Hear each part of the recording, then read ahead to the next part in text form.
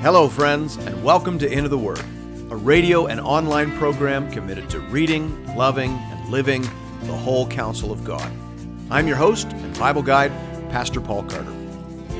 Your word is a lamp unto my feet. Hope you have your Bible open in front of you today to Job chapter 19. In chapter 18, Bildad responded to Job with a fairly gruff and mechanical discourse. Bildad seems to find Job's personal anguish to be somewhat unseemly. In Bildad's mind, the universe is operating the way it is supposed to. It is a perfectly tuned moral machine. It brings the wickedness of the wicked down on their head. It makes us reap what we sow. It catches us in the snares we have laid. And therefore, what has happened here is that the world has finally caught up with brother Job. The machine has caught onto his robe and is beginning to pull him into the gears for a time of reckoning and recompense. And instead of whining and complaining about it, Job should confess, repent, and mend his ways. That's how you win release from the jaws of the machine.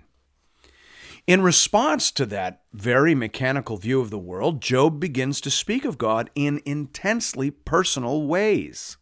It is almost like Job is being driven to an immensely personal view of God in reaction to and in rejection of Bildad's immensely mechanical view of God. Everything in this chapter is attributed to God.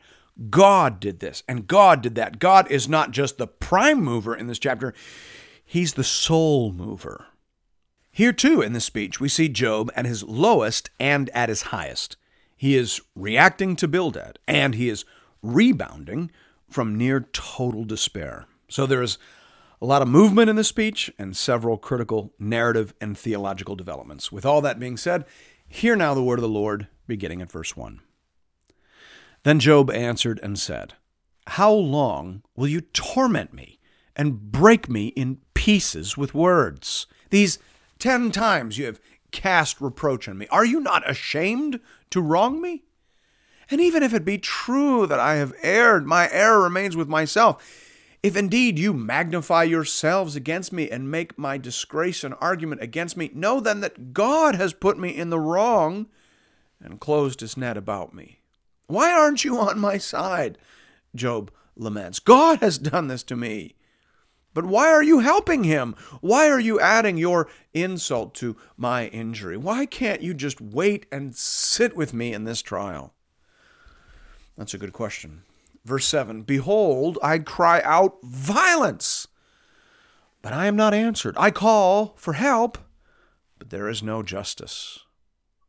God is a strange actor in Job's story. That's what he's saying. I can hear him moving, and I can see him passing by, but when I call out for help, he does not respond. That's the great injury in this story from Job's perspective. Why won't God help me? Why won't he talk to me? Why won't he tell me what I've done or how I can fix it? Job is asking the question, where is God in my hurt? And the answer is that he's everywhere, but saying nothing. He is behind everything, but revealing nothing. Listen to all the he's and his is in these next several verses. Verse 8, "He has walled up my way so that I cannot pass, and he has set darkness upon my paths. He has stripped from me my glory and taken the crown from my head. He breaks me down on every side, and I am gone, and my hope has he pulled up like a tree. He has kindled his wrath against me and counts me as his adversary. His troops come on together. They have cast up their siege ramp against me and encamp around my tent." God is everywhere in this, and yet saying nothing, revealing nothing, restoring nothing. He is out there as a force of destruction in the dark, breaking me down from every side. Why? And he has even taken away from me the comfort of my friends. He has fabricated evidence against me that seems to proclaim my guilt. He said that in verse 6. And now he tells us the result here. All my friends have turned against me. They believe the evidence God has assembled. We see that in verse 13 and following. He has put my brothers far from me, and those who knew me are wholly estranged from me. My relatives have failed me. My close friends have forgotten me. The guests in my house and my maidservants count me as a stranger. I have become a foreigner in their eyes. I call to my servant, but he gives me no answer. I must plead with him with my mouth for mercy. My breath is strange to my wife. I am a stench to the children of my own mother. Even young children despise me. When I rise, they talk against me. All my intimate friends abhor me, and those whom I loved have turned against me. My bones stick to my skin and to my flesh, and I have escaped by the skin of my teeth. Have mercy on me. Have mercy on me, O you, my friends, for the hand of God has touched me. Why do you, like God, pursue me? Why are you not satisfied with my flesh? Job has been made a complete outcast by his suffering. Hear that.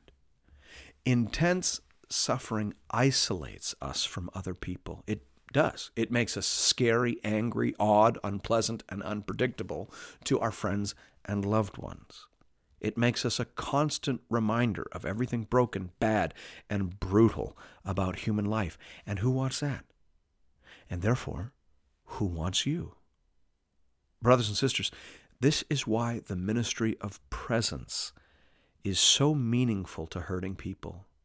If there is a sister in your church who has lost a child, understand that her pain is changing her and distorting her and disrupting every other relationship that she has. It is making her irrationally angry at her husband. It is making her impatient with her friends and coworkers who really don't know what to say. It is making her doubt God and hate God, both at the same time, regardless of how irrational that is. It is disrupting every previously meaningful relationship in her life. It is isolating her. So when you go see her, don't expect her to talk. She doesn't know what to say. And if she says anything, she will probably drive you away.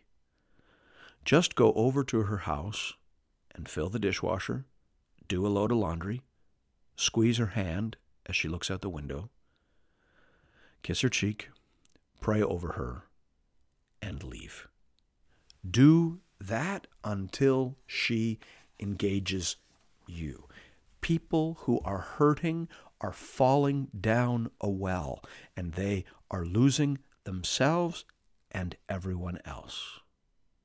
You being willing to join them, you can't arrest them, you can't stop the plunge, but you being with them as they fall for a bit is the greatest act of kindness you can offer. Job is heading for rock bottom, but once again, when he hits it, he bounces up to the heavens. Listen to what he says next, verse 23. Oh, that my words were written. Oh, that they were inscribed in a book. Oh, that with an iron pen and lead they were engraved in the rock forever. Here again, we see Job expressing his belief now that justice will only come on the other side. Oh, that my words were written with an iron pen and engraved on solid rock. Because if I have to wait for 1,000,000 years to stand before God in judgment, I don't care. I just want an accurate account and an intelligent answer. I don't care how long I have to wait for it. Verse 25, for I know that my Redeemer lives, and at the last he will stand upon the earth. And after my skin has been thus destroyed, yet in my flesh I shall see God, whom I shall see for myself, and my eyes shall behold, and not another. My heart faints within me. If you say, how will we pursue him? And the root of the matter is found in him. Be afraid of the sword, for wrath brings the punishment of the sword, that you may know there is a judgment. One thing I know, brothers, Job says, I will stand before God and I will give an account. That's my only hope now. I will stand before God, and my Redeemer, my mediator, my friend, that one like a son of man, he will stand with me, and together we will talk to God. That's it. I'm done. That's enough. That's all I want now. I love how Francis Anderson summarizes this speech of Brother Job. He says, in this speech, Job's audacious faith reaches its climax in the famous words, I know that my Redeemer lives. He leaps to this height from a state of despair caused by the reproaches of his friends, his devastation by God, and his sense of utter forsakenness. His certainty of final vindication shines all the more brightly against this dark backdrop. Closed quote. Amen. I think that is true, but I'm wondering here if there is something even bigger than that going on. Certainly, Job's suffering makes us admire his audacious faith even more, but I'm wondering if there is an actual relationship between his extreme suffering and his audacious faith, meaning, is Job able to reach this high because Job has been pressed this low? That's what I'm asking.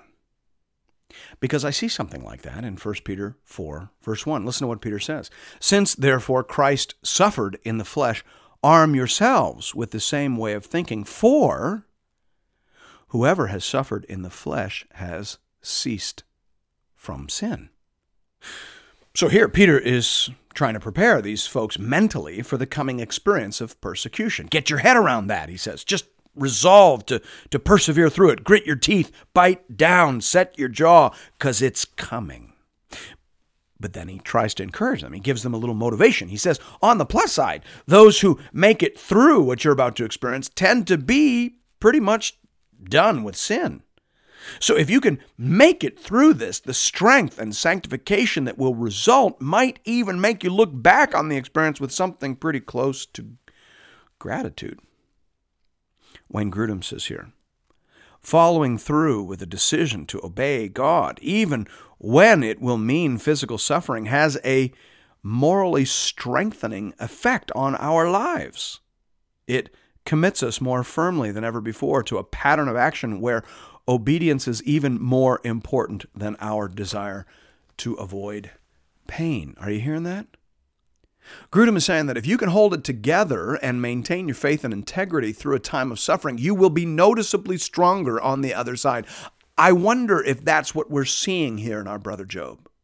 It's chapter 19, and brother Job is still keeping it together. Barely, but still keeping it together. He has not cursed God. He has not thrown in the towel. He is holding on to what he knows to be true, and he is looking for answers and explanations, and he is not willing to settle for arguments and opinions that diminish the sovereignty or goodness of God. So he's keeping it together. He is enduring under trial. And so are we seeing him growing in faith and understanding and spiritual power as a result? That's what I'm asking. Does great suffering result in great strength? Does great pain produce great gain in terms of faith, wisdom, and understanding? That's what I think we're seeing in this part of the story. Job is pressed down, but Job is lifted up. He's seeing things now that he never saw before. He is believing things now that he never knew before. In his pain, Job has become a giant. In the dark, Job has been taught to see. I think that's what's happening here.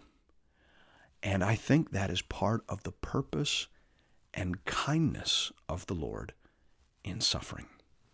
Thanks be to God. And thank you for listening to Into the Word. If you're interested in additional resources or previous episodes and series, you can find those over the website at www.intotheword.ca.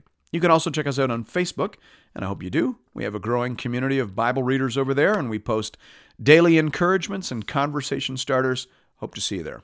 And hope to see you again tomorrow, right here, for another episode of Into the Word.